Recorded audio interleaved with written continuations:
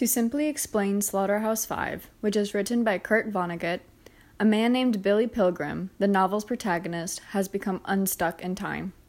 He travels between periods of his life, unable to control which period he lands in. As a result, the narrative isn't chronological or linear. Instead, it jumps back and forth in time and setting. A quick summary over the entire book is that Pilgrim is born in 1922 and grows up in Ilium, New York. He's funny-looking and physically weak. He's studying optometry before he gets drafted and fights in the Battle of the Bulge. At this battle, he gets captured behind German lines, but just before being captured, he sees his entire life go by. He's then put into a crowded boxcar to a German POW camp, gets treated to a feast, has a breakdown, and transports in time. He then goes to Dresden and works at a malt factory in a slaughterhouse. Dresden then gets bombed. Billy and his unit survive because they were in an airtight meat locker. Russians capture the city, and Billy leaves in a furnished wagon. He finishes optometry school, gets engaged to Valencia Marble, then is committed to a hospital. At the hospital, he learns about the author Kilgore Trout, whom Billy grows to admire. Then Billy gets married, has kids, gets rich, then kidnapped by aliens called Tralfamordians, and learns about the perspective of time and death. After he returns to Earth, he gets on a plane, which crashes, and Billy is the only one that survives. Valencia dies on her way to see him in the hospital. Then he goes back home under the care of a nurse his daughter got for him, sneaks to NYC to talk about his experiences with time travel on the radio, writes a letter to the paper, makes a recording predicting his death, and is shot at a conference by a man that was hired by one of Billy's vengeful soldier comrades. Now to analyze the book. Billy tells the audience about his irregular life, which expresses logical and emotional instability. This instability leads to the audience's presumption that Billy has PTSD because he weeps uncontrollably, has trouble sleeping, and more. Vonnegut also indicates one of war's most tragic ironies with the bombing of Dresden, that there can be no heroes without villains and victims. Billy's death can also be easily adapted to describe war. Billy's death is a result of nothing but sheer stupidity and pride on the part of a single human being. The mass mortality of war results from a large-scale ignorance and stupidity coupled with an unrelenting, shameless sense of pride. Vonnegut also hints that any attempt to change life is futile. Prayer cannot alter the past, present, or future. This opinion contradicts a sign in Billy's office. Therefore, people are trapped in life's moments in time, like bugs trapped in amber, which is a paperweight on Billy's desk. At the beginning of the novel, Billy watches a war movie in reverse order. In doing so, Vonnegut turned warmongering motives into peace-loving ones, which shows how chronological order is important. In the middle of the novel, Billy learned the Tralfamordian way of thinking about death, which comforts Billy about all the death he experienced in the war. According to the aliens, no one is actually dead, because in another point of time, that person is alive. Billy also learns to enjoy the good moments in life. Vonnegut also expresses that we can't base accusations on one time or event. We need to look at all snapshots together. This is evident in the novel because we're learning about all the different sides of Billy through all the different times he travels to. And then in Chapter 8, Billy realizes he's hiding his secret history of trauma from himself. This is important because Billy shows character development since he's become more self-aware. Another small detail to consider is the coffin-shaped wagon Billy rides in to leave Dresden. This symbolizes death, even of the survivors. Vonnegut then ends the novels with the bird tweeting, "Po ti wheat." This shows that even if words and stories are meaningless, they survived nevertheless. The bird also creates beauty out of destruction and hope for the brightness of the future. In Slaughterhouse-Five, literary elements have an important role. The setting is Germany and Luxembourg during World War II, and Ilium, New York during the post-war period, and then the alien planet Tralfamordor.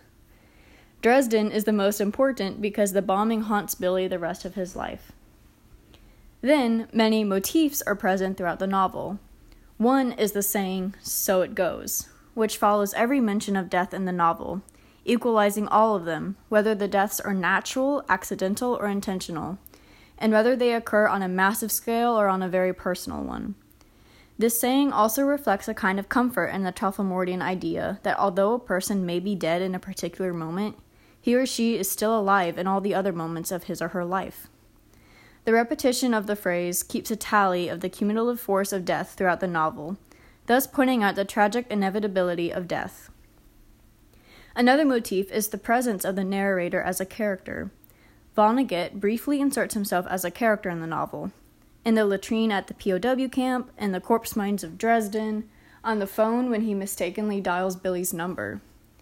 These appearances anchor Billy's life to a larger reality and highlight his struggle to fit into the human world.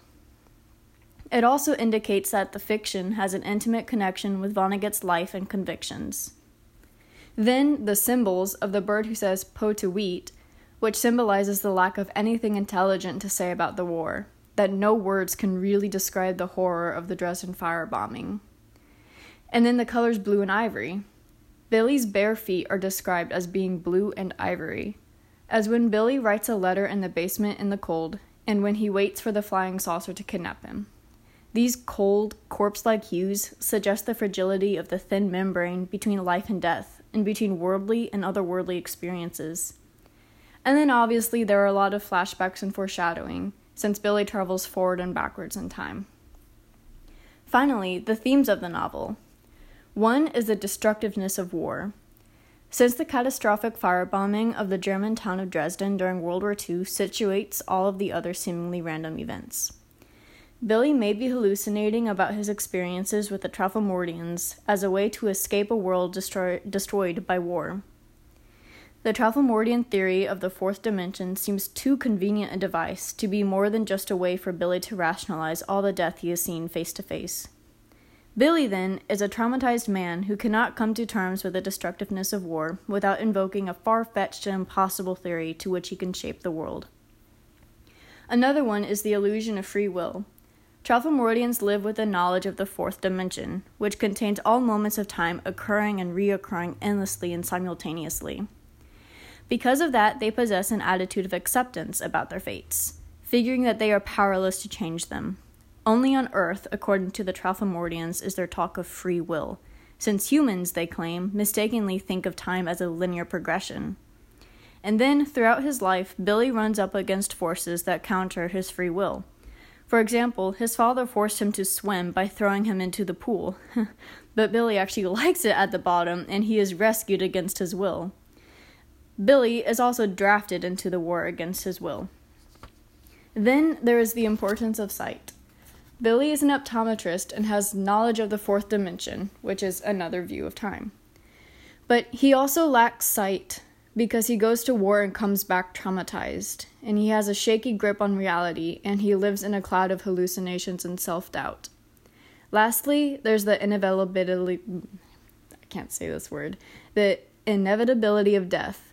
Vonnegut uses a consistently matter-of-fact tone to describe each of Billy's encounters with death, whether it be the catastrophic bombing of Dresden or the candles made from the fat of slain prisoners. After every mention of death and mortality, Vonnegut explores the mystery and inevitability of death with his "so it goes" refrain. Billy finds comfort in the idea that a corpse is simply a person in bad condition in that particular moment, but that same person is just fine in other moments. Therefore, death is nothing to spend too much time commenting on and obsessing over.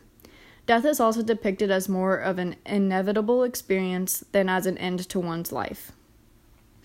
Billy's complete acceptance of death may indicate that the Tralfamadorians are a figment of his imagination, an intricate coping mechanism to explain the prolific deaths he witnessed throughout the war. Overall, personally, I wasn't the biggest fan of the book. I found the aliens and the time traveling and all the situations Billy found himself in way too weird for my liking.